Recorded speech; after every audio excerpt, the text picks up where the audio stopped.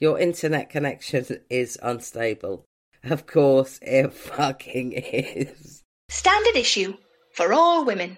Hello and welcome to episode 202 of the Standard Issue Podzine. I'm Mickey Noonan and yesterday made the schoolgirl error of dressing for the beautiful English sun rather than the actual seaside temperature.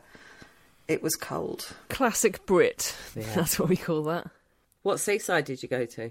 Went to two different bits of the Essex coast. Ooh. Jen, brace yourself, yeah. Mm-hmm. Went to West Mersey, which is, It's got loads of lovely beach huts and it was nice. Doggo, whose birthday it was, she had a lovely paddle. And then, there's not much to do there, so we went to Clacton. Clacton-on-Sea. Clacton-on-Sea, yep. We had some chips, we had an ice cream, and we came home. Classic and we feared British for our day lives. I'm Hannah Dunleavy. It's been about 4 weeks, so I don't even really know what to say here. I've been on holiday, I've had the flu, I took my nephew to the greatest play in the world, bought a new desk. Non-stop. It's been big. I mean, it's only been 2 weeks since we did an intro, but it feels longer. You've packed some stuff in. There you go, I've had flu and it has destroyed my brain. I've also had to got my window open, so if you can hear children screaming, it's because there's a really big bee in my lounge. Oh, wow. And are the children in the lounge too, screaming at the bee? No, I'm hoping it heads out of the window towards the screaming and I can close the window. Okay, I mean, if I was that bee, I wouldn't head towards the screaming. Well, I mean, other than that, it's just got 2 cats that are trying to catch it and kill it, so that's not going to end well for any of them, I don't think. Hashtag thoughts and prayers for the bee. I'm Jen Offord, and on Saturday I went to a wedding at the Tank Museum. Can I just say, Jen, and apologies to Mickey, whose wedding I've actually been to, but that sounds like the greatest wedding ever in the history of weddings. That is harsh. You did have a nice wedding, and I do like small weddings, but if it was going to be a big wedding, I'd like there to be a tank. Well, there were lots of tanks. Did you go in one? No, I couldn't get in any of them, sadly. I just walked around them, and there was one thing that made me laugh was there was a sign up that sort of lists a bunch of events that tanks have been involved in. It was a strange list. Were they wars? They were mostly wars, Hannah. They were mostly wars, and it was mostly unsurprising that tanks had been used. And then the West Dorset show. Yeah. And then there was a big display about Nuremberg, and you're like, it's quite high up there, to be fair, in the pivotal moments of tank use. Iconic. And it's all very romantic, and I think that is the key when you've got tanks at a wedding. Absolutely. Later on, we've got one of our favourites, Laura Bates, the feminist writer, activist, founder of Everyday Sexism and author, joins me to rage against the sexism machine, although she somehow manages to do it with less of a potty mouth. Yeah, Mick. Yeah.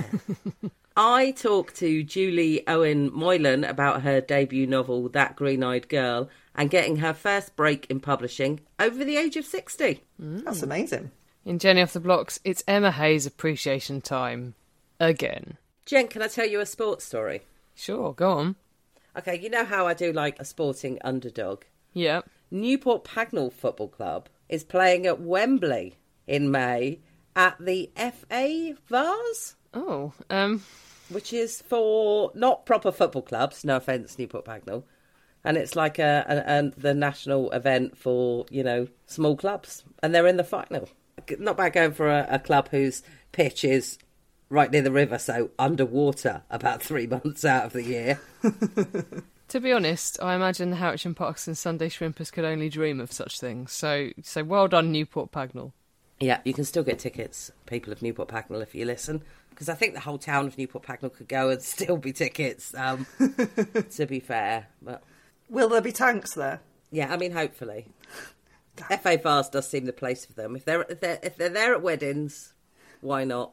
Can I just say about the wedding that when they did the thing and then they go and, you sign the bit of paper and make it all official, the music comes on. So obviously, that's what people generally do, just sort of kill time. And I was sitting there and I was like, what is this? And it's like, do, do, do, do, do, do, do, do, do. And I realised it's fucking James Bond. No, it was James Bond. And I was like, that's brilliant. Well done you. Nice touch at the Tank Museum. I would have thought something like, da-da, da-da-da-da-da. Da-da-da-da-da-da-da-da. Might have been a bit more fitting for a tank wedding. This wedding is sponsored by The Sun. Oh, do you think you are kidding, Mr. Hitler? Yeah. Again, romance. I don't know how to segue, but in Rated or Dated, we're chatting about one of the most successful films of all time, 1982's E.T. Please do make any phone calls ahead of recording. But first, abortion, poverty, class and the menopause. You'll find all human life in the Bush Telegraph. Cue Sting. Bush Telegraph. Hannah, thanks very much. You're welcome. I'm going to admit to you that I've just had a little bit of cheese and pickle sandwich, and I'm just finishing it. And I'm ashamed to say that, but there you go. I don't know if I know that you've seen it, Hannah, just for anyone who's unaware, we're talking about Hugh Edwards, the newsreader, and little faux pas, if you will. I don't think it was a faux pas.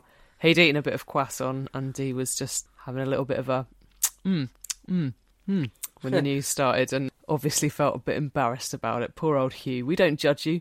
We don't judge you at all. They decided to really self-flagellate, I thought. Yeah. Yeah. It was like, well, it's 20 to 6 in the morning, so, I'm going to eat a croissant. All right, Hugh, that's fine. Yeah, and to be honest, I'm guessing it was election time. He'd probably been up all night. He's probably fucking starving. I imagine he was. Late night with the old ballots. Yeah. In other news, there's been some elections. Moving on. Let's talk about what's happening in America regarding the Supreme Court, something Mickey mentioned in last week's podcast, and something that has led people to worry will spell the end for the right not to be pregnant in the US. The leaking to Politico of the news that the Supreme Court was set to overturn Roe v. Wade is currently under investigation, but the info in said leak has been confirmed. Speaking of confirmed, the worst fears of pro-choicers in America, that recent appointments to the Supreme Court would turn the judges pro-life, let's put that in quotes, where it belongs. Well, they don't look so daft or hysterical or whatever it was they were branded during Trump's presidency. I mean, slippery slope arguments get a bad rap, and often rightly so, but I'd invite you to go back and listen to the interview I did with Mother Jones's Hannah Levin-Tova during Brett Kavanaugh's confirmation hearings. It's upsetting how right she was. A lot of the problem, of course, lies with the way abortion was legalised or decriminalised in the US, and I'm well aware that I've said this before, but it seems it really does bear repeating. Dealing with the abortion question in the Supreme Court, rather than via legislation, left it vulnerable to the whims of whoever is now on the Supreme Court. It also meant that if you were pleased with the outcome, you had the impression that abortion was a settled issue, when it wasn't. And if you weren't pleased with the outcome, the fact that it happened in court and not at the ballot box meant for you it would never be a settled issue. But hang on, doesn't America have a pro-choice president, and doesn't his party have a narrow majority in the Senate? Shouldn't that make codifying into law a woman's right to abortion a piece of piss? Aha. Oh, hello, US politics. In a press statement, President Biden said he'd called on the White House Gender Policy Council and the White House Council to, quote, prepare options for an administration response. Would that response solve the crisis? Well, here's Kiara Bridges, a UC Berkeley law professor and faculty director for the Centre on Reproductive Rights and Justice. She told Vox, and this might be the only time that I ever quote from Vox, quote, I think whatever comes next is a novel legal tactic. I would be really pessimistic that the courts, stacked as they are, would be receptive, but that doesn't mean we shouldn't try. One last thing to say before we leave this issue, and that is if you care about the right of pregnant women and people who don't identify that way to have bodily autonomy, there are a lot of them closer to home who also need your support.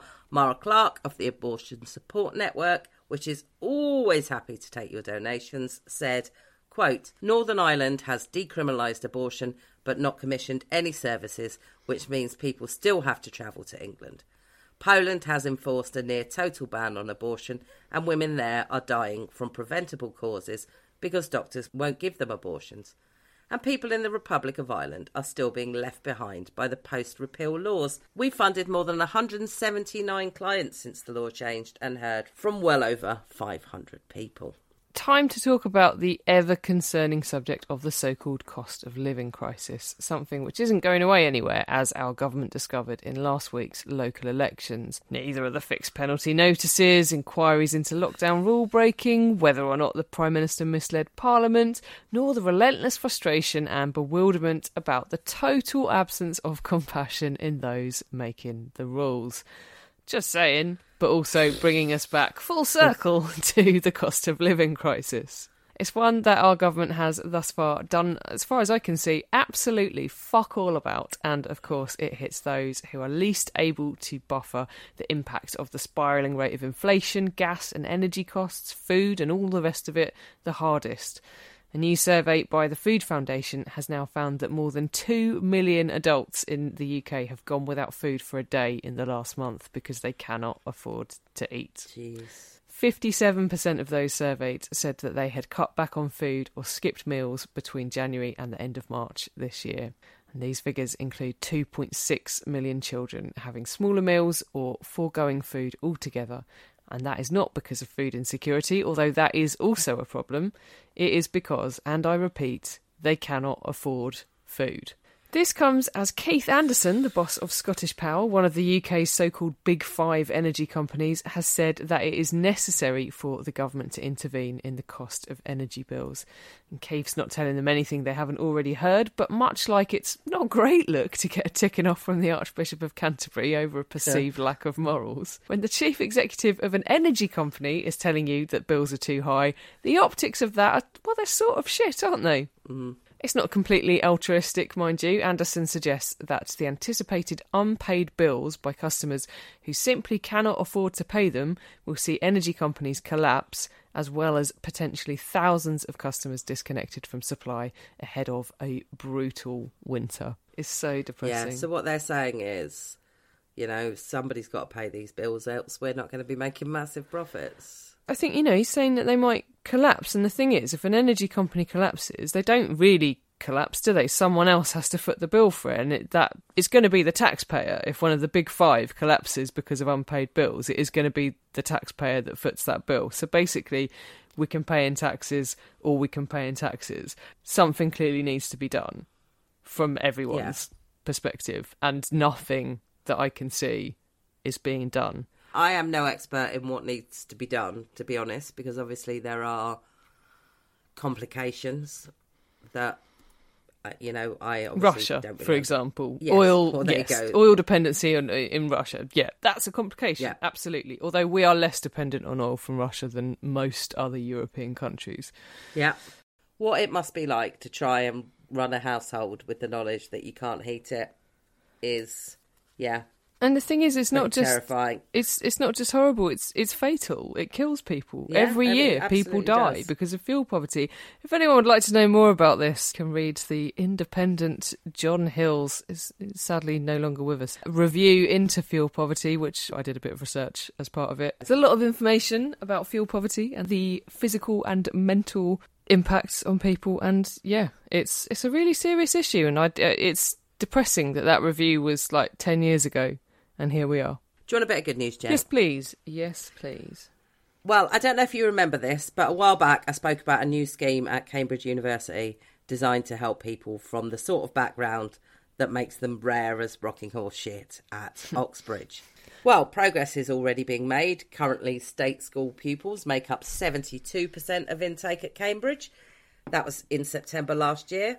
That's up from 70.6% in 2020 and 68.7% in 2019. And that's before the first foundation year, which we talked about. Mm-hmm. The intake of that is due to start in September this year. The Vice-Chancellor of Cambridge University, Stephen Toop, has said that there will be a smaller intake of private school students at the university in the future, and added that rather than denying private school students and saying, we don't want you, the university would be more welcoming.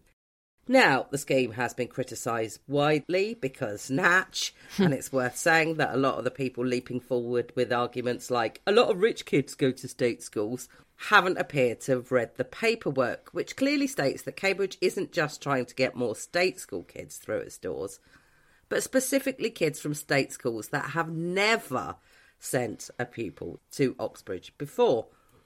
And now Oxford University has joined the fray, saying pupils with 3 B grades at A-level will be able to study at Oxford if they suffered, quote, grave disadvantage.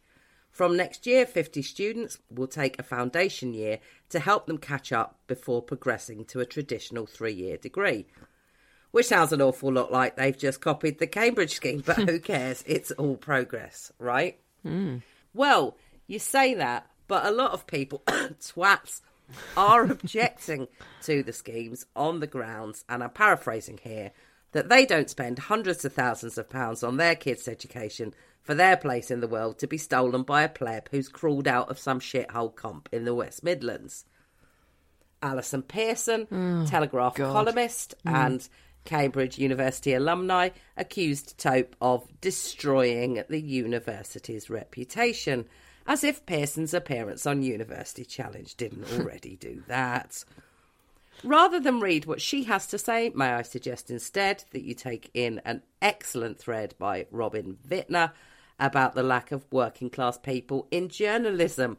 I'll put a link in the show notes. Well, you have equal pay, but, they're not equal, are they? Sexism of the week. Welcome to Sexism of the Week, that time of the week where we ask ourselves, is there such a thing as too much information when it comes to our own bodies? I don't want to peak too soon here, but it's a resounding no from me. One person who doesn't agree with me is Times columnist India Knight, who wrote a very supportive piece at the weekend, headline, which, yes, I know she won't have written herself. Can we just call it with this menopause mania? In fairness to whoever did write it, it's an accurate summary of the piece. Yeah. Knight, it seems, did not have any trouble at all with the menopause. Didn't even know it was happening. And she says she has to assume that her experience is common. Well, India, you know what they say about making assumptions.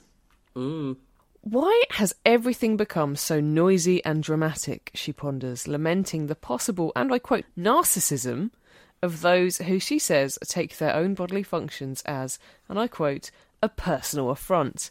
In what is, ironically, one of the most entitled pieces I've read in a while. Get back in your box, Davina, you're scaring the youth. Women have been experiencing menopause forever, so why are we suddenly so bothered about it? Now, I wonder if, and this is just an idea, India, I don't know if you've considered it, we may be talking about it now because we can? Jen, that's wild. That's wild and crazy talk.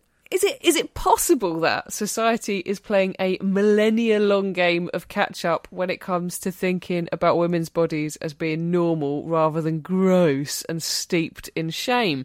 What is really the only way to lessen that shame, I ask? And I was trying to remember who said this on this very podcast, and I can't attribute it to anyone, I'm afraid, because I simply cannot remember who said it. But they said that shame dies when we shine a light on it.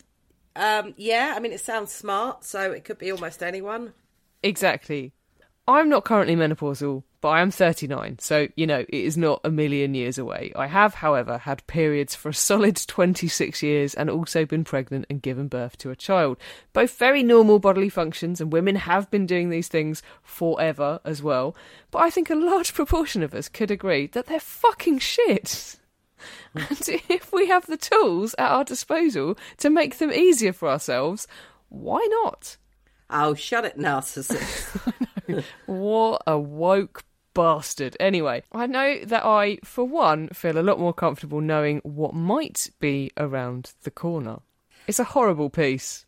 It is. I read it, and I've got so much to say that we're not going to fit it all in here, but I feel like I ought to say something, given that I am a menopausal woman. And I had no problems at all in my entire adult life with periods. And yes, I am aware that some women suffer from terrible things like endo. So I would never dream to say all periods are easy peasy. Why are you making a fuss about it? On the other hand, as well you know, I have suffered quite considerably in the past couple of years. I get almost no sleep. I am hot all the time. And also I have dizzy spells, which are debilitating and can go on for days and days and days.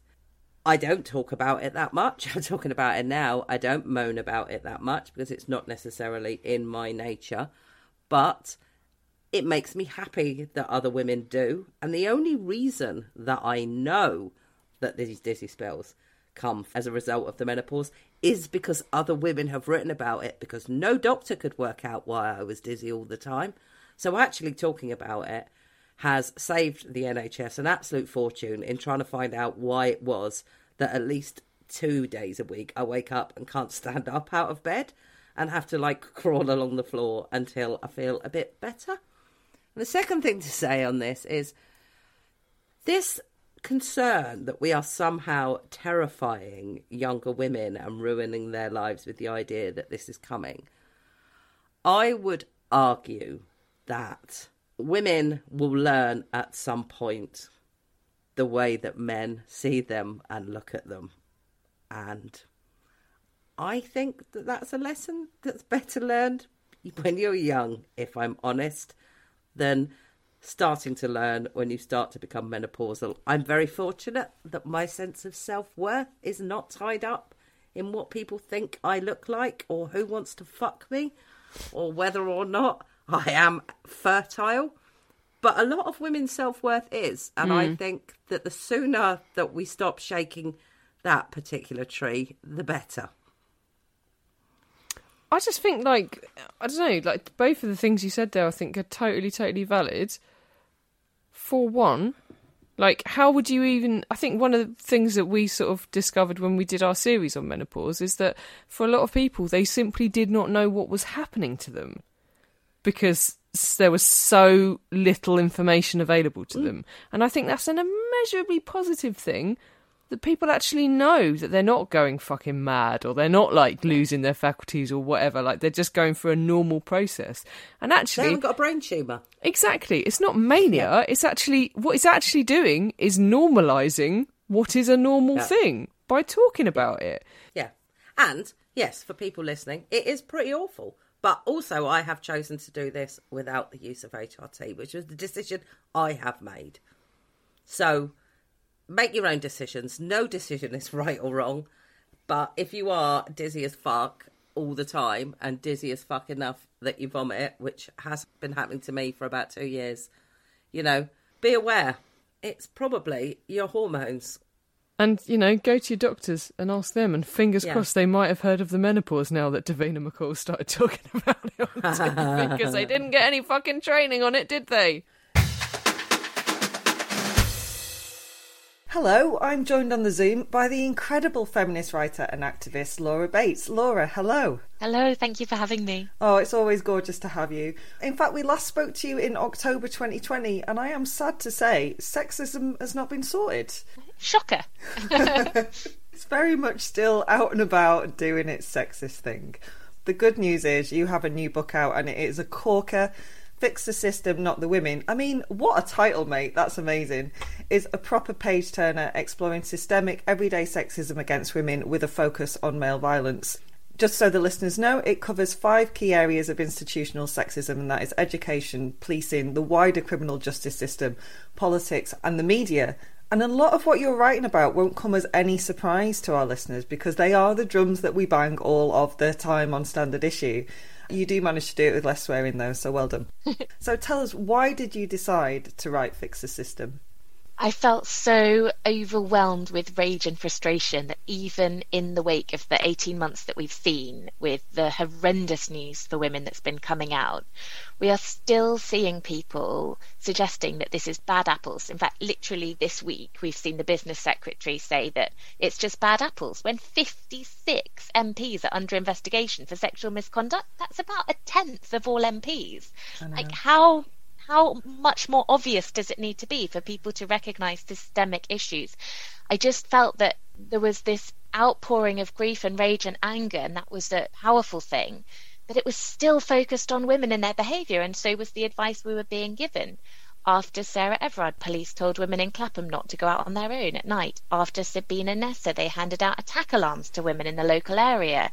After Bobby Ann MacLeod, the city council leader, said people shouldn't put themselves in compromising positions. We had a police and crime commissioner saying Sarah Everard shouldn't have submitted to the arrest.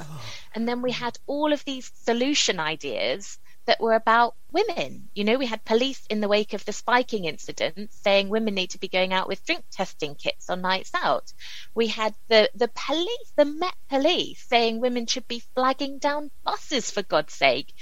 And I just felt so frustrated that the attention was rightly there, but the focus was still in the wrong direction, still on the women and on their responses and their preventative measures.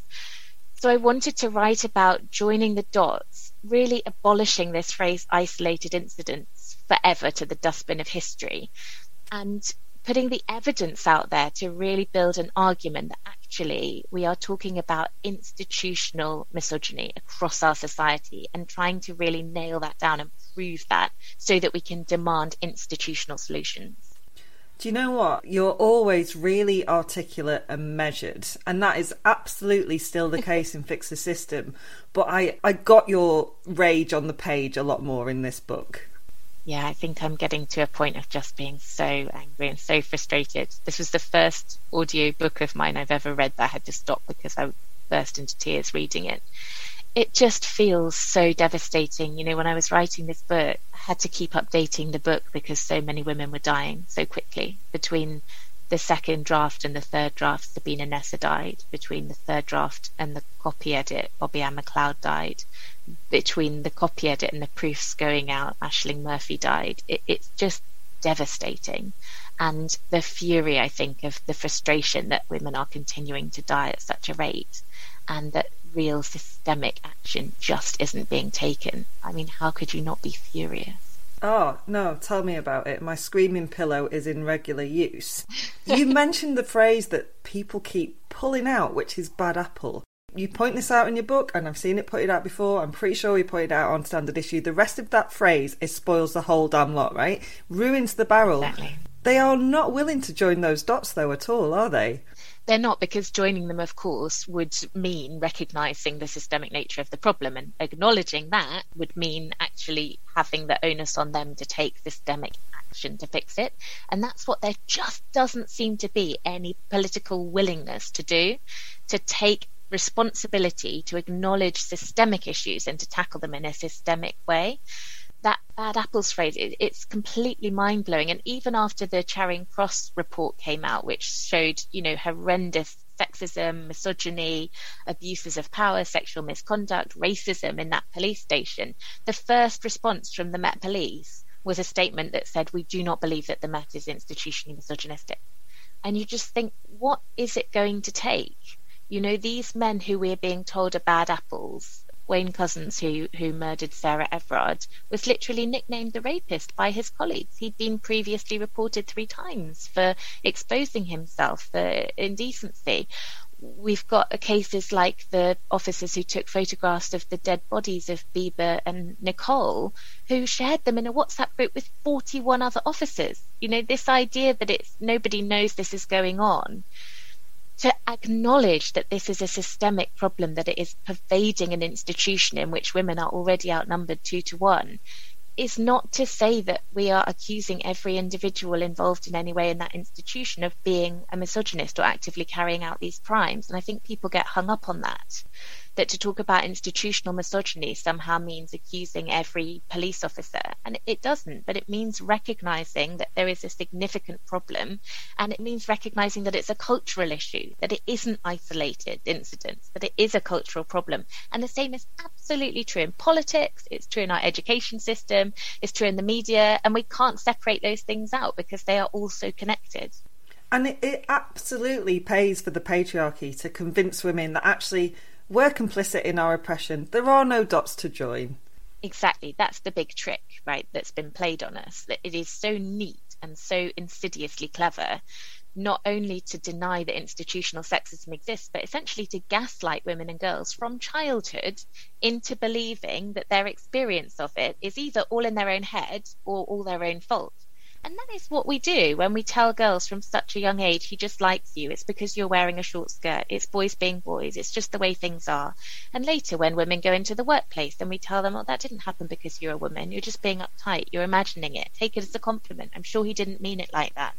We are literally indoctrinating women into believing that what is actually systemic oppression is really just the result of their own individual foibles and character traits. And I was really struck by that when I was researching some of the kind of systemic issues in the book. How many women I know who would have said things like, oh, I'm just not the kind of person who feels like she can advocate for a pay rise. Or I'm just not comfortable talking about what I want in bed. Or I just don't really like exercising outside. When the reality is that all of these are statistical trends, that women are much less likely to ask for a pay rise, that they're much less likely to be satisfied or to feel able to talk about what they want in bed. And actually, it's not just because of a quirk of us individually. It's not just because she needs to go on an assertiveness course or she's not quite confident enough. It's a system that is oppressing us. And indeed, women who do actually go on those courses and do act more assertively get punished for it in the workplace, the data shows. So it's just a big, dirty trick, essentially. And recognizing the systemic nature of the problem, I think, it's a key to unlocking and freeing ourselves from the self-blame that has been foisted on us by society for so long. Well, that's really key. And actually, Fix the System opens with your personal list of what I'm going to loosely term sexist shithousery, which incorporates everything from harassment to assault. And it's a very candid list, and it's fucking awful. And I wanted to give you a hug. And I have a list that's very similar. So could you tell us a bit more about that list and why every woman, and, you know, man as well, should make one so that we can make the personal political, because it is? Yeah, I mean, this is something that's really powerfully kind of become clear to me since running the Everyday Sexism Project, that when I talk to women about their stories, there's usually one or two stories that spring to mind immediately, and then over time, as you have the conversation, more and more and more comes to mind. And it's not until you really sit down and think through and write down from childhood what are all the incidents I've experienced, big and small, because of being a woman. And it becomes incredibly shocking. And I've heard so many of these lists since I started the project, and often they're intermingled with racism, with homophobia, with ableism. The lists are all different, but what I write in the book is that if this list sounds shocking, it isn't. It's ordinary. Because every woman I know has a list like this, and it isn't until you allow yourself to put all of those incidents together in one place, including the ones that you've been told you're overreacting, or you've imagined it, or it didn't really happen like that, or the ones that you've been told it was your own fault, that you've been planted that seed of self-blame and doubt. When you allow yourselves to recognize all of those things for what they were, it can be really, really shocking to see them all together. And I think that's when you start to recognize the impact this stuff has on our lives, and what we think of as kind of decisions that we've made because of who we are or because of what we're interested in have often actually been shaped by a history of abuse, that we are all trailing these lists of trauma, essentially. And the psychologist I spoke to for the book said this is a form of trauma that simply isn't acknowledged in our society. So we are talking about undiagnosed grief and trauma that women are simply expected to just swallow down and get on with in their lives. And writing all of that out for the first time ever was very, very shocking and very upsetting, but also very cathartic, I think, because it allowed me to acknowledge it for the first time. And I think it really highlights I think continuum is the right word, the sort of spectrum continuum of different incidents. And then you see how the focus from the media, particularly male commentators and sort of shock jocks, and from politics is always like, what? Like wolf whistling's not dangerous. And it by diminishing those things, they get to then build up and diminish assault and domestic homicide and rape and all of that stuff. And it is all on the same continuum, right?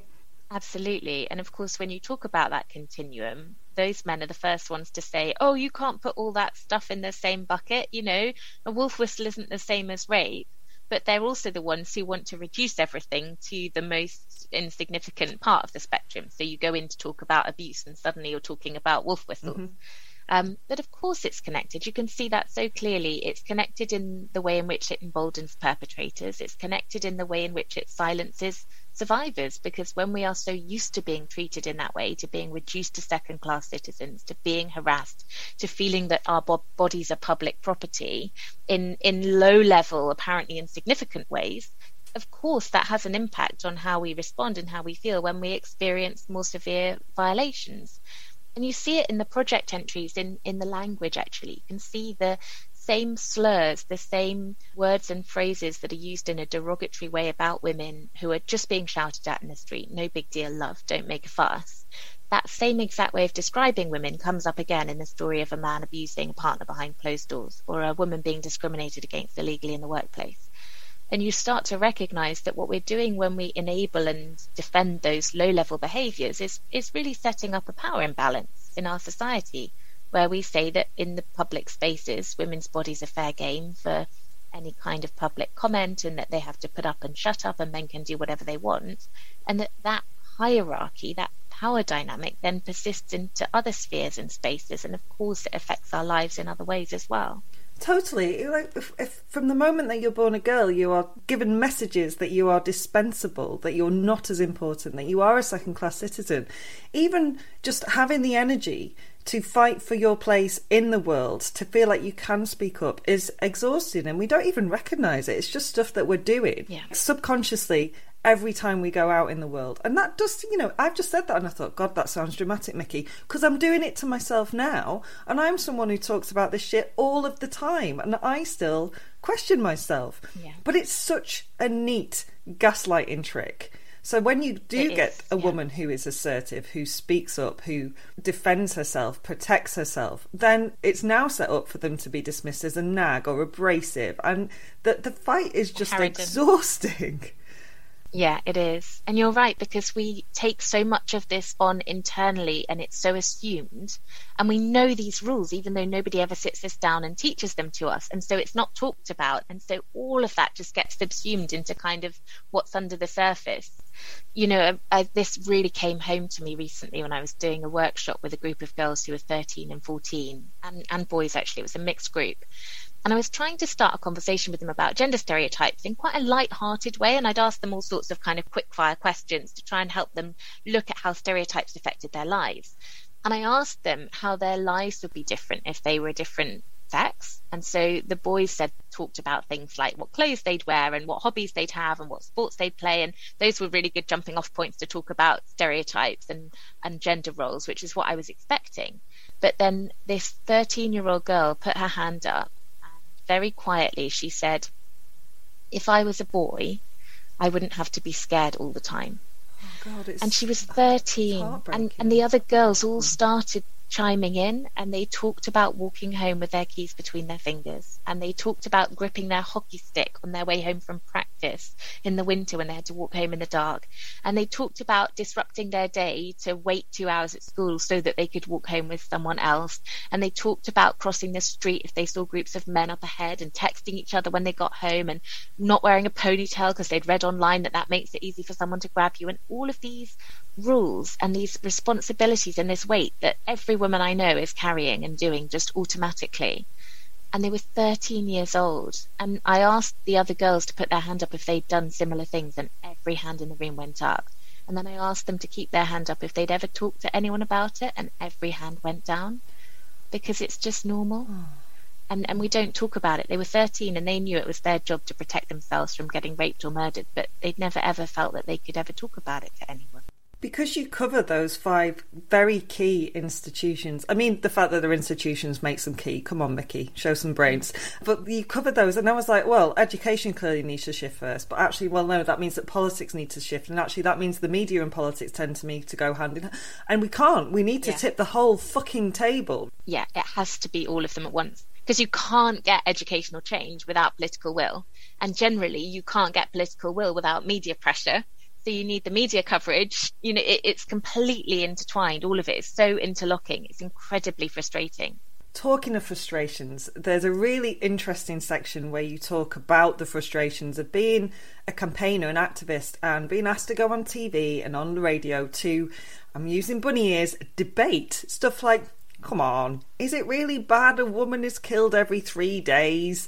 And I genuinely don't know how you have the patience, Laura, but thank you, because it is so key that you're there getting that attention directed towards the systemic inequality that is, you know, killing women. And I ask this as someone who has the same concerns with her own job, and that is, how do we get the middle ground, though? Because I feel like I'm either preaching to the converted or shouting at the sky.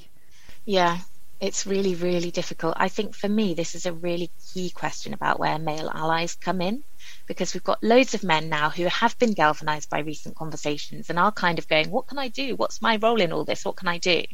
And I think the answer is that reaching those people in the middle, particularly reaching that critical mass of men, the majority of men who aren't behaving in this way themselves, but aren't necessarily actively part of the solution either because they don't necessarily know it's going on. Mm-hmm. How do we reach those men?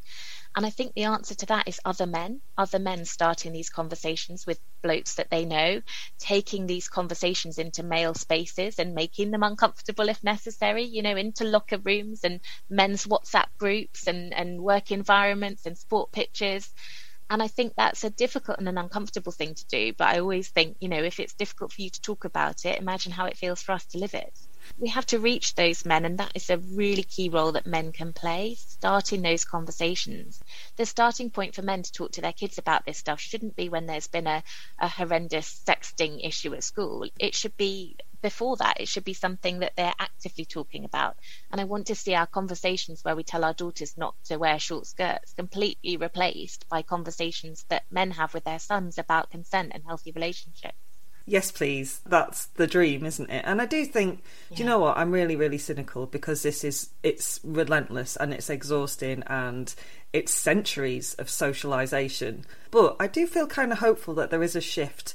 Yeah, I think so. You know, we've changed the curriculum. Brilliant women's organisations standing alongside each other, campaigning for such a long time. And, you know, now consent is on the curriculum, finally. That is a tangible achievement that we've had through campaigning that hopefully will make a real difference for this generation.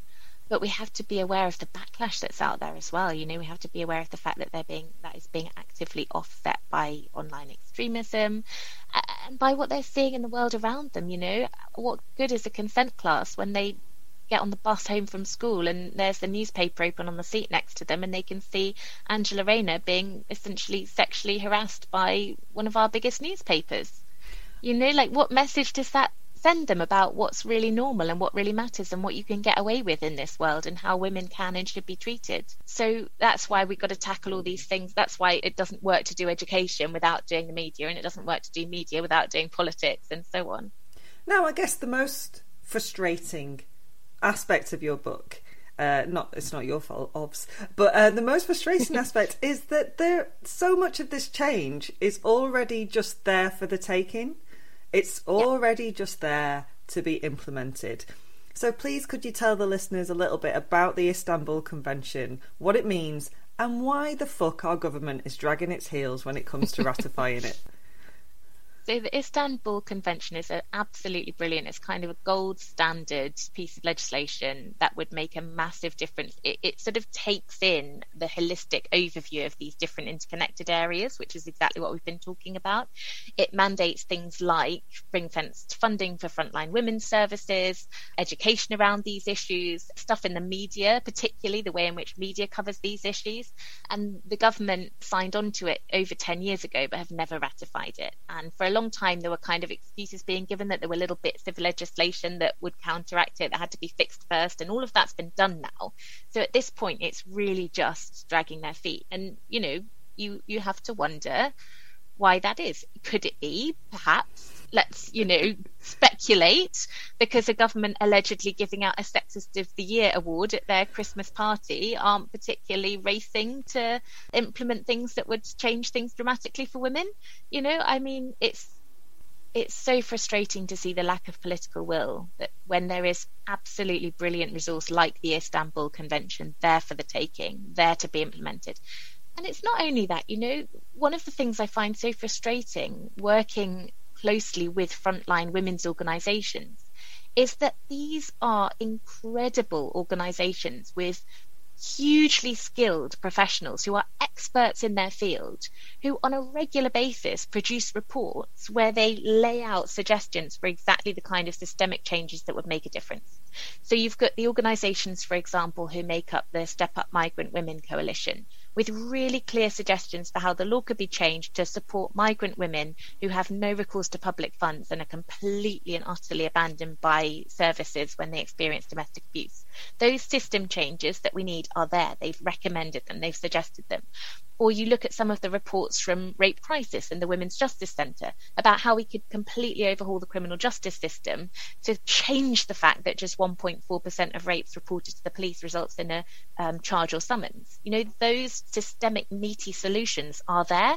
And yet, because this is seen as a kind of puff issue, when it comes up, people think they can just kind of throw things at the wall, you know, these solutions that get suggested, like, oh, let's put some police officers in clubs when a police officer has just raped and murdered a young woman, or, you know, let's have a drone that tracks women on their way home.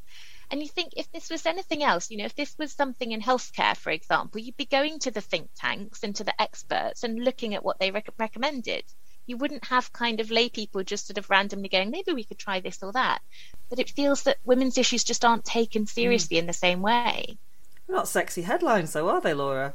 No, it's really hard to get people talking about it because it's not sexy. And those reports aren't sexy, and they sit there gathering dust, and it's incredibly frustrating to see that.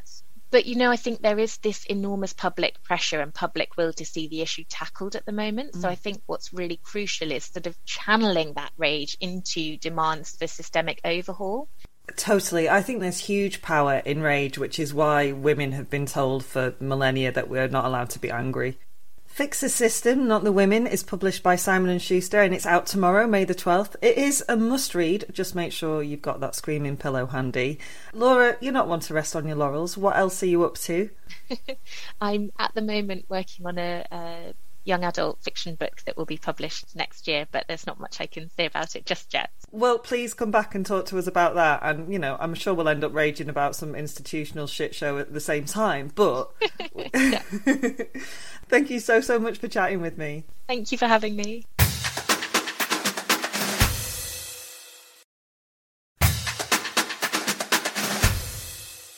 Hi, Hannah here. I am joined on the phone by author Julie Owen Moylan. Hello, Julie.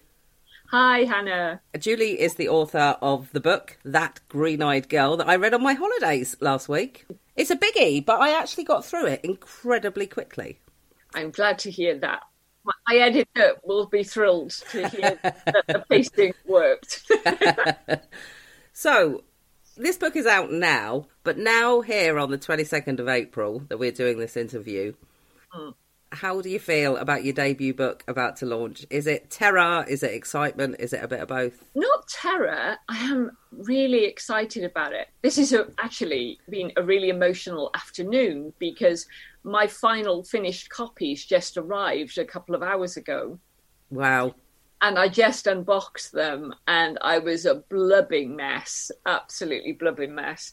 So I'm still slightly sniffly now, so that will be why, because I've been like, it was just such a moment to hold it, in the finished thing. And I'm really excited about going into a bookshop and seeing it for the first time.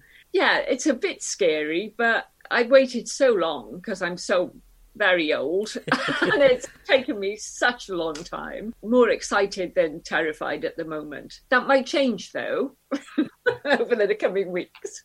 I suppose now you're at the stage where it's not just yours. Like, for example, I've read it, so it's a little bit out there in the world, so you've perhaps got a good idea of what people make of it.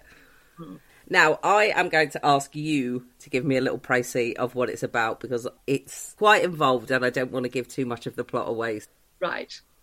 That Green-Eyed Girl, it's a dual timeline book, and it's basically the story of two women, Dovey and Gillian, who live a secret life in a shabby little apartment in downtown New York City. They work as teachers, and they live together as lovers, at a time when it's illegal to be gay in New York City. And their secret is uncovered. And then 20 years later in the same apartment, a mysterious box arrives to a young girl, Ava, who is struggling with a mother who's got mental health problems. And Ava sets out to try and solve the mystery of what happens to Debbie and Gillian. And so it's really a book about complicated women living in very complicated times and all of the pressures and all of the strengths and pain, I think, that complicated women go through when they are trying to deal with that. Okay, let's start with, I've got a lot of whys for you now. Let's start with, why New York? Oh, I am weirdly obsessed with cities and the kind of psychogeography of a city whereby when you walk along a city, you're living, I think, simultaneously in lots of different timelines. Because I'm quite old and I've lived in this city nearly all of my life, I can remember what was there before that building, if you see what I mean. Yeah. So a young person is kind of like, oh, that bakery is really old and tatty. And I'm like, oh, that bakery is quite new. It's only been there 30 years. You know, Yeah. I remember the person who used to live in that house. And I'm weirdly obsessed with those tiny little stories and the buildings and who lived somewhere before. And I think New York is quite magical because there are so many people crushed together. Yeah. And I love those kind of movies, you know, where you zoom in at one apartment block and then you go to one window in that apartment block. Yeah. And that's what I've tried to do with this story is like, supposing we were zooming in the camera to New York City and we hit one kitchen window and there's a young girl there looking out. What's her life? And the whole thing kind of unraveled from there, really. So that's why New York. And I love New York. Everyone loves a New York story. I'm taking my nephew to New York in a couple of months when he finishes his GCSEs. That's his finishing his GCSEs present. Largely because I can't afford to take him during the school holidays. So that little bit that they finish early, it makes it affordable. So we can actually go. And you're right. You don't even have to spend any money in New York. You can just walk around the streets and you feel like you're in a museum. Absolutely. Yeah. It's so thrilling to just see those buildings and just see, you know, yellow cabs and people carrying groceries in brown paper bags. I find that very exciting. It's like every movie you ever saw, you know. I was once in a bakery in New York and a police car pulled up outside and it put its lights on and the policeman ran inside and I thought, oh, what's going to happen here? Something exciting's going to happen here. This place is being raided. And the woman handed him like a bag of, I'm guessing, donuts, and he took them and then got back in his car and drove off. Yeah. Okay, my second why question is, why the 1950s and why the 1970s? It started with the 1970s, actually. Some of that is kind of the story of the young girl narrative who's kind of bearing the weight of this kind of mentally ill mother really came from part of my own history. I mean, it's not autobiographical, this, but I just thought it was a really interesting, like, emotional landscape to work in because my mother had quite serious mental health episode when I was about 15, 16, and she ended up being sectioned, and that was back in the mid-70s. So that, for me, I thought, well, supposing I gave that kind of emotional landscape, but gave it to somebody who's completely different and put it, say, in New York, this city of stories. So I kind of started from there. And then from there, I was fascinated, as I've said, about who lived in this apartment before. And so I started going back and thinking, well, what might have been interesting 20, 30 years before? And the 1950s are a really cool period for New York, but also quite a contrasting period to the 70s, where the city was broke and full of garbage and crime-ridden and just falling apart. Whereas the 1950s, there was an element of glamour and quite a nice time for a lot of Americans, but not for Americans that were being persecuted, obviously, under McCarthyism and all of that kind of thing. So those two periods, to me, seem to be really speaking to each other. And I thought, I fancy working with that for a while. I have to say it works really well. And I would say, I mean, obviously, we're talking about women's health and women's mental health, though both of those times are interesting from that point of view, although arguably how much it has improved between now and then is another conversation. I always think if I'm going to sum up a book in one word, how would I sum it up, or what's it about? And I would say that, and feel free to correct me, but I would say That Green-Eyed Girl is about loneliness. Am I on the mark or off the mark there? I mean, I think that's a reasonable summary of it. It's about loneliness. I think it's about people struggling to connect and try and find people they can rely on, people they can love, people they can be with.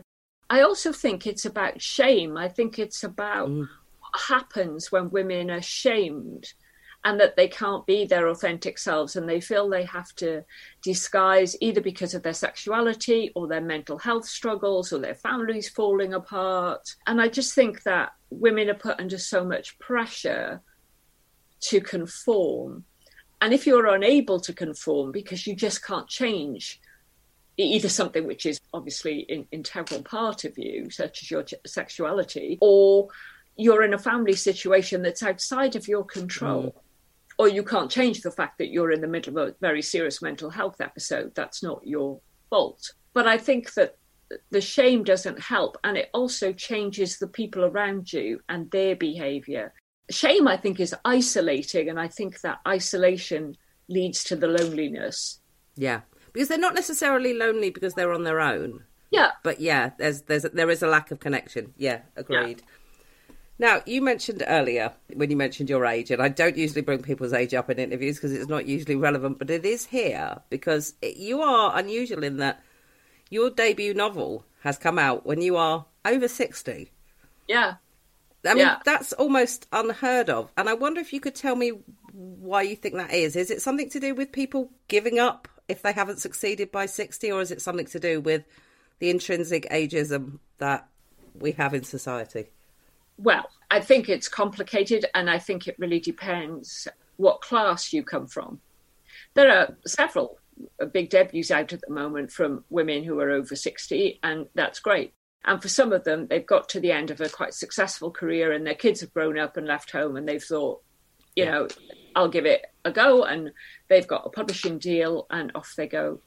I think if you come from a working class background, which I do, and I left school at 16, and obviously, as I've said, my family had problems, there was nobody that was ever going to say to me in a careers lesson, oh, I know, darling, why don't you become an author because you're quite good at this writing?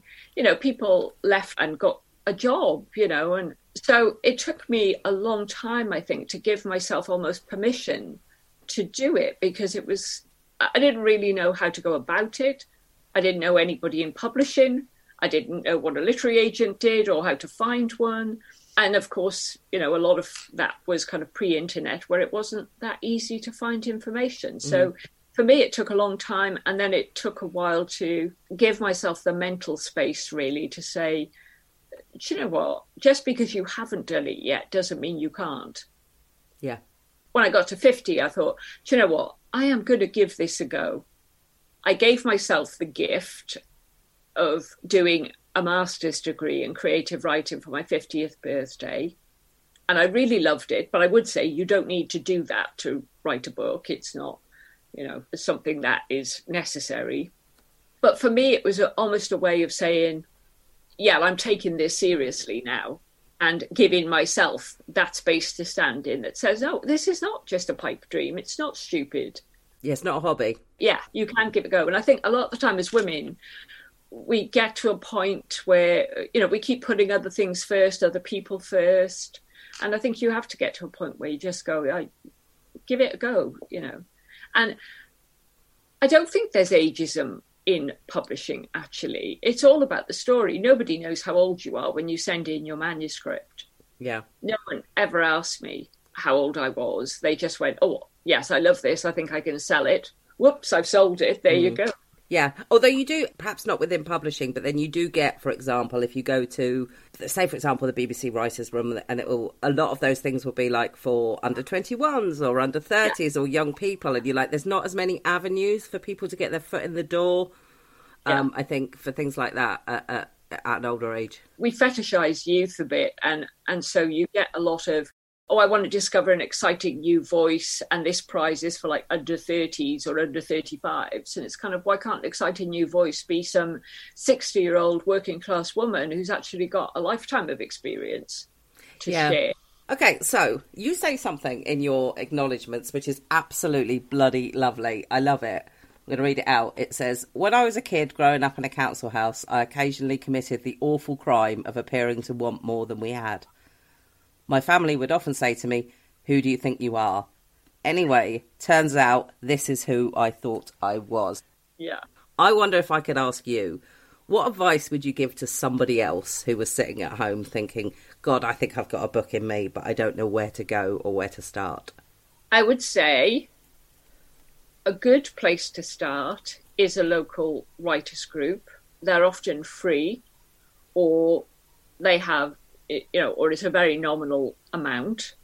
And you can just be with other writers and you can kind of compare your work, if you like, because people usually write a little bit, read a little bit out loud, get some feedback.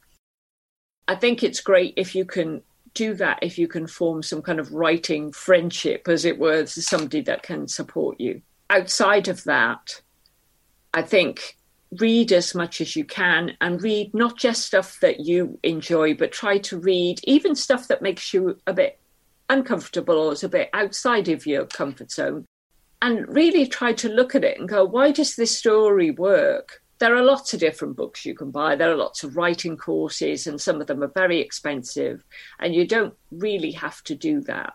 But there are good online resources, and I think actually Twitter is quite a good resource for writing community. Lots of very helpful people and lots of very good online resources. So I would say get yourself on there, look on the hashtags of writing community or book Twitter, and start asking questions, ask for help. Writers are really helpful because we've all sat on our own in our pajamas trying to work and wondering if we were ever going to succeed. Yeah. And of course, once you get something, you can just submit it to literary agents and you may get signed, so you can just give it a go. There are also loads of writing competitions, some of which will actually give you some feedback now, which is invaluable. There's a range of things that, I didn't have access to when I was younger, but I think are really massively helpful and have helped me a lot along the way, actually, to find out things. Yeah. I think actually in that sense, age is probably quite helpful in as much as you're a lot more willing to take advice. Well, this is just me personally, but I thought I knew more than I did when I was in my 20s, whereas I'm prepared to accept what I don't know. Now I'm in my 40s. And that if someone said, that's just not going to work, I would take it on board. Whereas I think in my 20s, I'd have thought, well, I'm going to make it work. Yeah. I mean, of course, not everybody's advice is right. And you also, and I think this is the one thing I've really learned, is trust yourself, trust your gut. Does it feel right to you? Because there are books that are being published that on paper never should work. And if you'd have pitched it to an agent, they would have said, nobody's going to buy a series about vampires or whatever, But when it works, it works. Yeah. And then it becomes the next big thing. So I think there's an element here of, yes, go out and seek advice, work at your craft, read what other people are doing, talk to as many people as you can, get involved with local writing groups and stuff like that. Go along to book events. People like local bookshops always have authors coming. They're often free or, again, very small amount of money.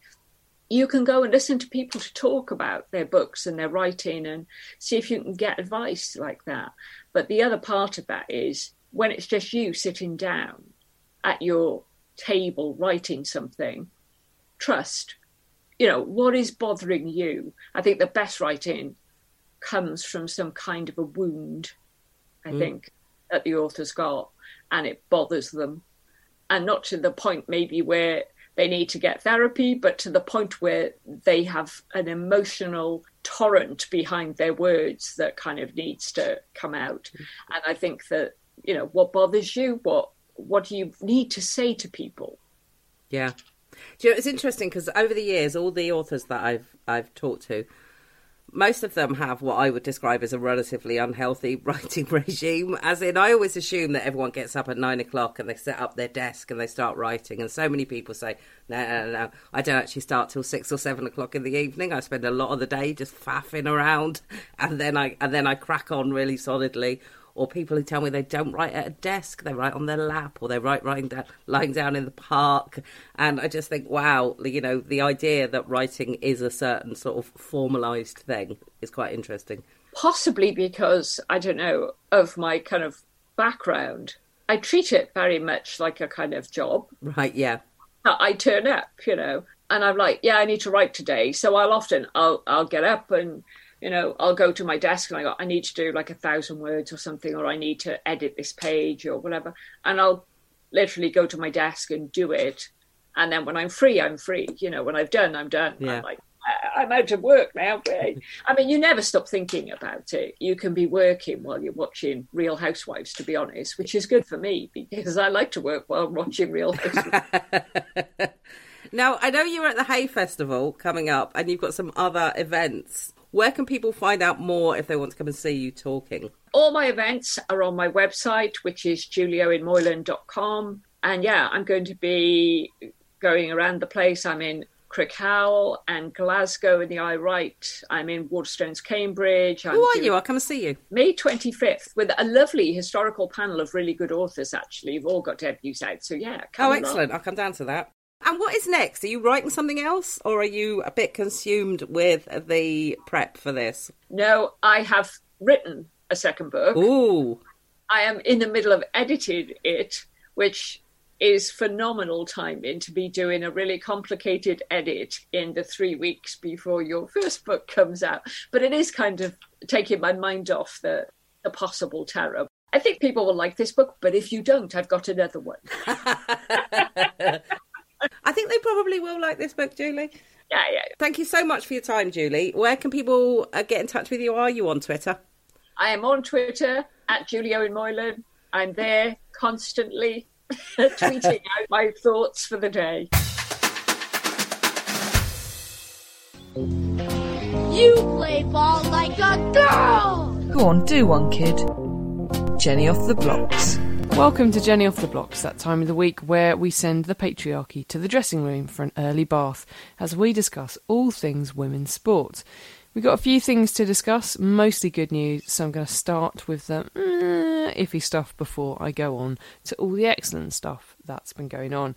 This is news from a few weeks ago now, which you will no doubt have heard talked about in the news, but we've had a few interviews for Jenny Off the Blocks over the last few weeks, so we've not had a chance to discuss it here yet, and that is the ban of Russian and Belarusian players at this year's Wimbledon, which gets underway at the end of next month. I sort of thought they would have backtracked by now, but it doesn't seem to have happened, so it is worth chatting about. Wimbledon has gone further than any other tournaments. Roland Garros, which starts in a couple of weeks, has said that players can compete under strict neutrality, so no flags, no anthems, that kind of thing. And I think that's reasonable. I think it's also reasonable to ban Russian national teams from competition, as has been the case, for example, in the upcoming Women's Euros. However, tennis players are a bit different because they compete in Grand Slams and most tournaments as individuals, and I think it is wrong to hold them individually responsible for political events, especially when some of them have very bravely come out and publicly criticised Putin and his invasion of Ukraine. On that subject, some Ukrainian players have suggested that individuals should be allowed to compete if they do publicly condemn Putin. And I would like to say that while I have obviously enormous sympathy for those affected by the conflict in Ukraine, I think not only does that undermine the danger those players would potentially face as a consequence, it's also a very dangerous precedent to set. We can't be saying that athletes can only compete in sporting events if they subscribe to a particular set of political beliefs, because very quickly we could see there are no Colin Kaepernicks, no Megan Rapinoes, no Marcus Rashfords, and I don't want to live in a world where there are no Marcus Rashfords. Do you? Anyway, I'm not alone in this. The move has been widely criticised by governing bodies, by players such as Rafa Nadal and Andy Murray, and I do hope that they will rethink this over the next month and a half. OK, let's leap seamlessly into some good news. First of all, last weekend's Betfred Women's Challenge Cup set a new record attendance for a women's rugby league match as 5,888 people turned up to watch St Helens beat the Leeds Rhinos 18-8. Well done, St Helens.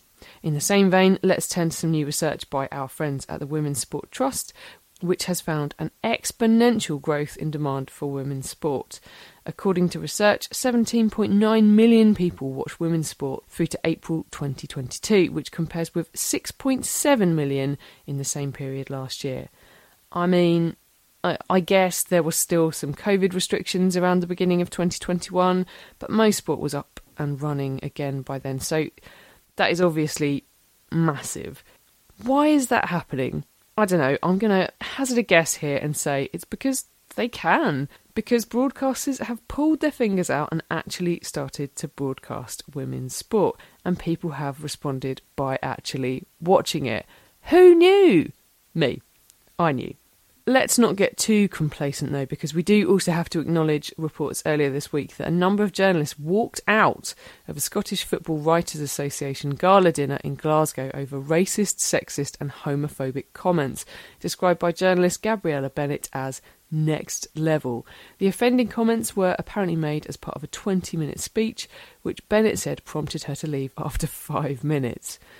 I don't know what those comments were, I've not looked them up, but the BBC's Ailey Barber said she had never felt so unwelcome in the industry. The SFWA has apologised to anyone offended or upset by the speech, which is a bullshit apology, to be honest, because it does rather frame it as the fault of whoever was offended rather than their own organisation for booking someone who made racist, sexist and homophobic comments. Anyway, I promised you good news, and good news you shall have. It's Emma Hayes related, because of course it is. Chelsea women have won an historic third consecutive WSL title after beating Manchester United 4-2 at the weekend. They pipped Arsenal to the post by one solitary point to claim their 6th overall WSL title. And why do we love Emma Hayes so very much, even though we technically hate Chelsea? And by we, I mean I, but you know. You know. Well, apart from being really bloody good at her job, which is an absolute joy to bear witness to, she's funny, she's smart, and she's got an excellent head on her shoulders. Asked about the pressure of her final game of the season on Saturday, she responded thus: "I'm from a council estate, trust me. Pressure was putting money on the table to pay the bills as a child. This is not pressure. Look at inflation, look at the rising costs for people to pay their bills. This is far from pressure." And what a delight to see some perspective in football and indeed the world. That is all for me this week. I'll be back next time with more from my Emma Hayes for Prime Minister party political broadcast.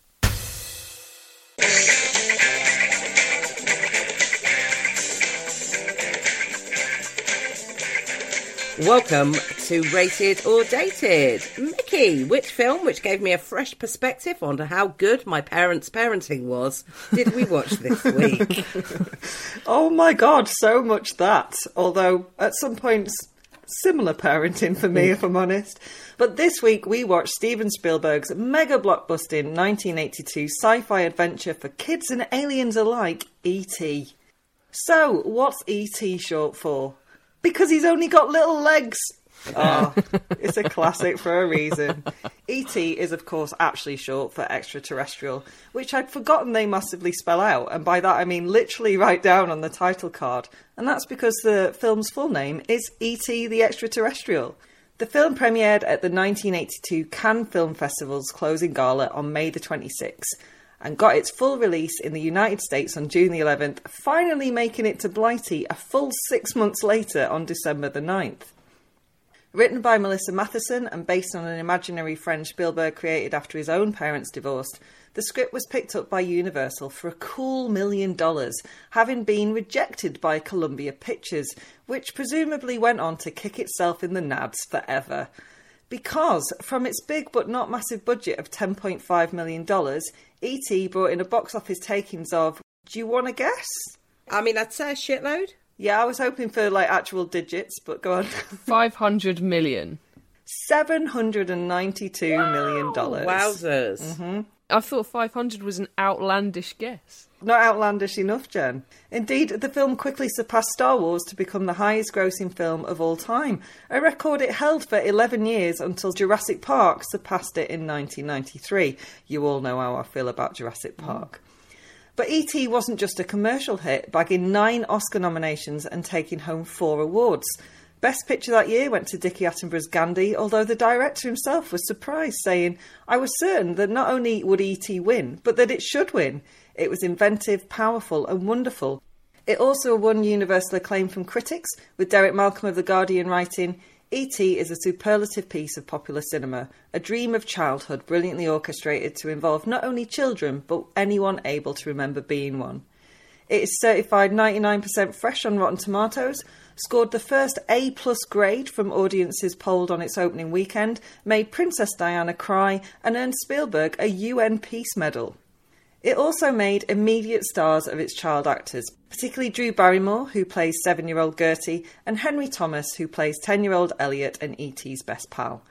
There are other people in it, including Dee Wallace and Peter Coyote, yep, that golden voice behind Ken Burns' documentaries, but they're almost too insignificant to be bothered with.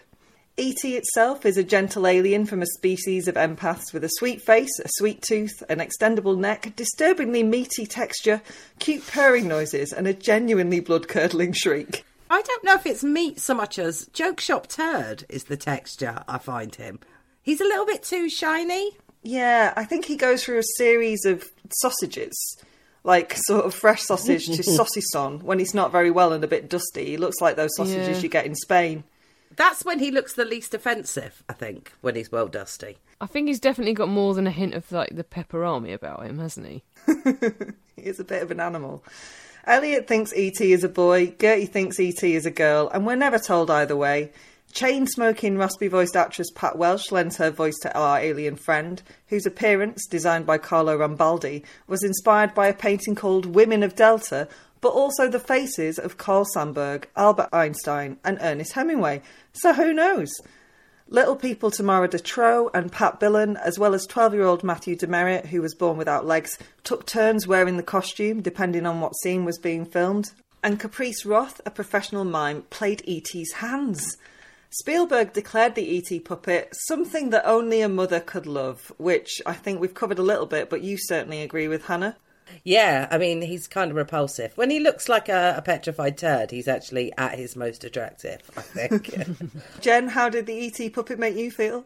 I think he's like a pug, isn't he? He's sort of like so disgusting he's cute is kind of how I feel about him, but I was a little bit worried about how you might view him from a child's perspective and if she might be frightened. I think he's adorable and he reminds me of my grandma. Yeah. I will say, I find his noises to be quite endearing. The scream is terrifying. Yeah, and the snuffling and the all of that, yeah. Yeah, he's cute. But that shriek, I'd totally forgotten about the shriek when he just screams right at the beginning for about an hour. Okay, a fun fact. Apart from using Pat Welsh's excellent rasp, sound effects creator Ben Burt recorded 16 other people and various animals to create E.T.'s voice. These included Spielberg, actress Deborah Winger, his sleeping wife sick with a cold, a burp from his USC film professor, raccoons, otters and horses. And what of E.T.'s legacy? Well, I mean, it's everywhere, innit? Most recently in Netflix smash Stranger Things, the original series of which featured kids on bikes hiding a magical being from ruthless scientists and learning all about love along the way. It also featured a struggling single mum who did nothing much but scream and cry, but we will get to that. So before I do a brief plot pressy, some interesting information for anyone who thinks nostalgia is going to hold a lot of sway on this week's Rated or Dated.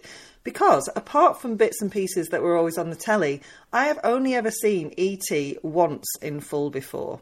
Hannah, what about you? Yeah, I've seen it once in full before at the cinema, contemporaneously, and I remember it because Newport Pagnell Cinema, as a lot of cinemas were laid out in those days, you walked in and there was like stalls at the back that you walked through the centre and then you walked that way and then down the side to get to the front seats. Mm-hmm. Does that make sense? Yeah. We had to sit in those back seats when we went to see it, which is the only time I can ever remember having to sit as far back as that in the cinema. And my sister cried a lot. And apart from bits and pieces in other stuff, no, I've never watched it all the way through again. And Jen?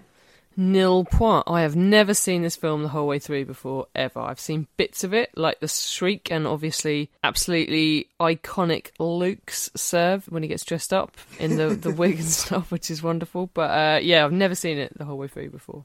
Okay, I think we are unusual, certainly from our generation, of that kind of relationship with E.T. Let's talk the plot.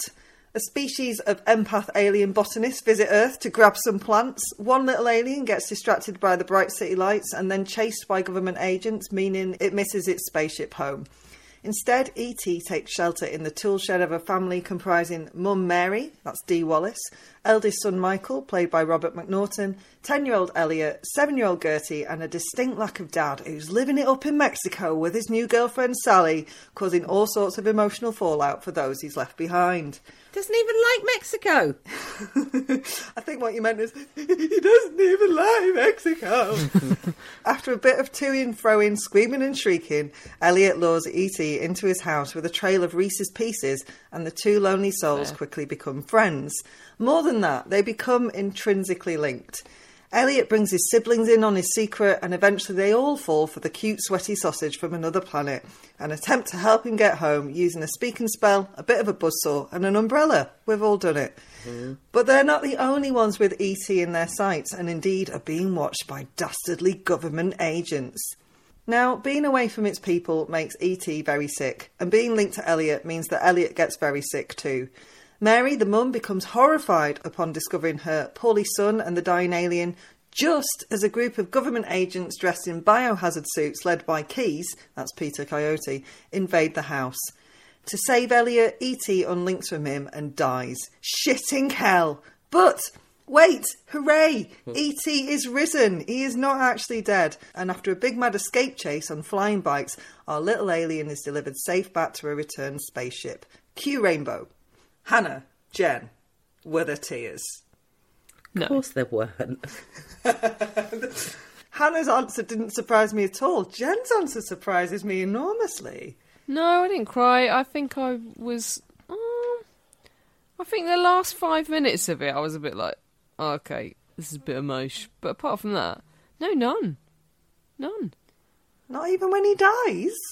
Well, that's in the last 5 minutes, isn't it? Maybe the last 10 minutes. When you actually think he is dead, I was mostly just like, fucking hell, this is brutal. Like, what kid wants to watch this?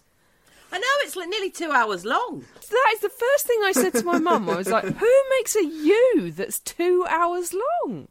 Who does it? Steven fucking Spielberg, that's who. Mick, did you cry? Yeah, I mean, I cry at everything, particularly at the moment, to be honest. But yeah, when he turned into a little sort of powdery saucy son, absolutely. Yeah, very sad. I was concerned for him, but I didn't cry. Oh, God, at least someone was concerned for someone in that film, because they were just allowed to run riot. I think part of the problem is that don't really like Elliot. I mean, I have sympathy for Elliot, because I also had to have that haircut for all of the 1980s. No wonder they were lonely. But I didn't really like him, and therefore I wasn't really that invested in his investment in E.T. as such. Whereas Drew Barrymore is fucking magic in this, like genuinely brilliant. You know, the thing about her that is incredible in it is that her mannerisms and they are exactly the same. They have remained the same over 40 years. You're like, oh yeah, like she still does that now. Like I couldn't like pinpoint any specific thing, but you're just like the expressions and stuff. Like you're just like, that's fully still her. Well, she believed that E.T. was real. Spielberg told her it was real. So when E.T. dies, in inverted commas, those sobs are genuine, which feels like they wouldn't get away with Duty of Care now. And, you know, Drew Barrymore did get quite ill after this. I was going to say, no wonder she developed such terrible addiction problems, given that's quite a traumatic situation to be put in at quite a young age, isn't it? Like, fucking hell, Spielberg. I agree with you, Hannah. I didn't like Elliot at all. I didn't warm to him. And while I really, really love E.T., the rest of the film I found so boring. I just found it really dull. Those 2 hours really dragged. Just give me the highlights reel of E.T. in a wig, E.T. trying to phone home, E.T. among some toys. I don't want the rest of it. I didn't care about anyone in this film apart from E.T. I didn't give a shit about what happened to any of them apart from E.T., who I cared about a little bit. I was, as I said, I was concerned for him at times, but like, I didn't really care that much. And also, I think because it was made at a time where the UK and America were like fully separate entities, in as much as I didn't know what Reese's Pieces were, it doesn't actually have that degree of nostalgia of stuff. The only kind of nostalgia I had was for Speak and Spell, And we never owned a Speak and Spell, but there was a shop in Milton Keynes, a toy shop, and it had a Speak and Spell, like, chained to a post that you could go and play on. And there was always a queue to play on it. So my mum used to leave us in there, go and do her shopping and come back, and we'd be in the queue. I mean, who knew the children of Milton Keynes were so excited about being told that they'd spelled words correctly? And that was the only thing in it that caused any degree of nostalgia from that. Had it been set in the UK, you know, or had, you know, I know you get Reese's Pieces now, you know, had those things been around when I was younger, maybe I would have more of a sense of nostalgia for it than I do, but I didn't. I did have a Speak and Spell, and ironically, it was a guilt present from my absent father. So I think E.T. would have approved. No one knew Reese's Pieces. It was a new candy, and Spielberg had gone to M&M's to be E.T.'s favourite sweet, but they said no. So Reese's Pieces, or Reese's, stepped in and went, we're launching something new that looks a bit like an M&M. They were like, okay. That makes me want to quote the Pretty Woman line and be like, big mistake, M&M's, huge. Yeah. Them and Columbia Pictures, idiots. So we've touched on it a little bit. What do you think the film E.T. says about single mothers / parenting in the 1980s? Yeah. Well, I think, you know that scene where he knocks the bins over? It made me think that they certainly need to recycle more. Because everything that came out of that was cans or glass or whatever. I mean, I think parenting was more lax. You know, I think your mother did say, I'm popping to the shop. Like, will you be all right by yourself? It is odd that she left Elliot at home sick by himself all day. Yeah. I mean, that is, I think, quite unusual. You know, exactly. Yeah. And also, when she just lets him sleep outside all night, but, like, not in a tent, not under, really, he's just got a little blanket. Yeah. Also, doesn't she think there's a coyote out there? Yeah. That is also true. Or even if it's a raccoon, you know, you don't want your kid to have an encounter with it. No, probably trash not, pandas can be vicious. They can. Yeah. But also, he's like dicking around in a cornfield at like whatever. It's fucking dark anyway. Like, what is? Yeah. And also, she's either got hearing problems that they just didn't have time to go into, or parents in the 80s apparently didn't hear when things collapsed in your bedroom. Yeah. Or just weren't bothered enough to come and check that you weren't dead under a bookcase. Can I tell you something about one of the kids in it? Yes, please. So I had a little look to see what happened to most of the people in this. And I was looking to see what happened to the kids. Now, Sean Fry, who plays one of the kids in this, one of the friends, the extra friends, just has the most delightful IMDb entry that I've ever seen. Fry retired from the film industry in 1988, entering into social work following the death of two very close friends. In 1993, Fry met his spouse, retired Army veteran Michael Alexander, when Alexander issued Fry a parking ticket in West Hollywood. The couple adopted their infant son and centre of their universe, Logan Fry Alexander, in 2003 and proceeded to live happily ever after. Aww. Isn't that lovely? That is lovely. Let's just contrast it slightly with what happened to Henry Thomas. He plays Elliot. He is still acting and recently recorded Killer Poop in the Movies. Well, that one. Who wouldn't want to see that? Yeah, that's a classic. Is that the old E.T. puppet? Can I ask what your overall thoughts of E.T. are watching it as grown-ass adults? Well, I suppose as a grown adult, you look at it and you can see immediately how influential it is, because you can see how much has been cribbed by other stuff. Some of it, Spielberg himself, you know. Oh, yeah, totally, yeah. There are bits of the Goonies in this, obviously Stranger Things that you mentioned. So I suppose it's impressive that it got made with no major stars attached to it. It's impressive that it's been so influential. I think its effects look rotten. Absolutely awful. Apart from E.T., and I know he's not an effect, he's a puppet. Apart from I think E.T. that counts. But yeah, you know, the flying bikes and all of that, they look like Mary Poppins over London bad. So I suppose my other thing that I think as an adult is, at what point is somebody going to say, you know what, we should make E.T. again? I think they made Stranger Things. Yeah, good point. Jen? I think it's a tricky one to answer, because as you say, like, if I'd seen this as a kid and loved it, I'd probably feel very differently watching it now, I'd probably think I'd probably overall feel the same about it. But yeah, you do, if you do have that kind of nostalgic whatever. If we'd watched The Goonies, which is probably comparable in a lot of ways, as you said, Hannah, I do remember loving that film. And we did watch The Goonies, though, Jen, and it was shit. It's dated. Yeah. That's a shame. Oh, my brother didn't talk to me for a full fortnight after we said that. But we got quite a lot of shit on Twitter for not liking that one. I think I would probably still have liked it. Regardless of the flaws, I think I probably still would have liked it. But that's the point, isn't it? That's the nostalgia thing. I think I would have felt differently if I'd seen it as a child, basically. By the way, I love the bit when they all getting dressed up to go out trick-or-treating, and the mum, like, rocks up in this sort of leopard print onesie thing, and is like, woo! Like, mum's still got it kind of thing. That made me laugh. Anyway, I don't think it was supposed to, but it did. Mum is a sexy cat having a nervous breakdown, I think is the vibe, yeah. Yeah, exactly. I thought of something else that's really like it, which is WALL-E. Which I haven't seen either, yeah. Oh, WALL-E's lovely. Yes, really good. WALL-E is lovely, and even looks a little bit E.T. shaped. Yeah, that's the wide-eyed bit, yeah. For me, E.T., the character, is still adorable, it's still really cute, it's still really endearing, but the rest of the film bored me titless. I watched it with Gary, who it was one of his favourite films when he was a kid, and he's seen it a bajillion times, and he came away just grinning and and I was like, have we watched the same film? I don't understand. So I think the power of nostalgia can be so strong, but yeah, not for me. Rated or dated?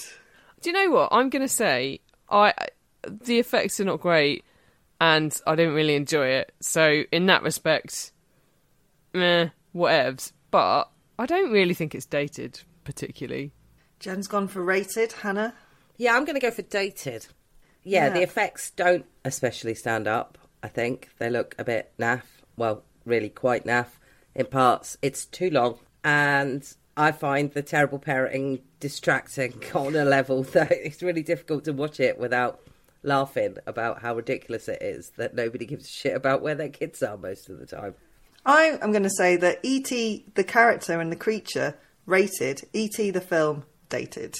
You centrist fuck. Who's next? What are we ripping into next week? Yeah, not going back that far. And surely not that controversial either. No Country for Old Men is 15. So let's watch that.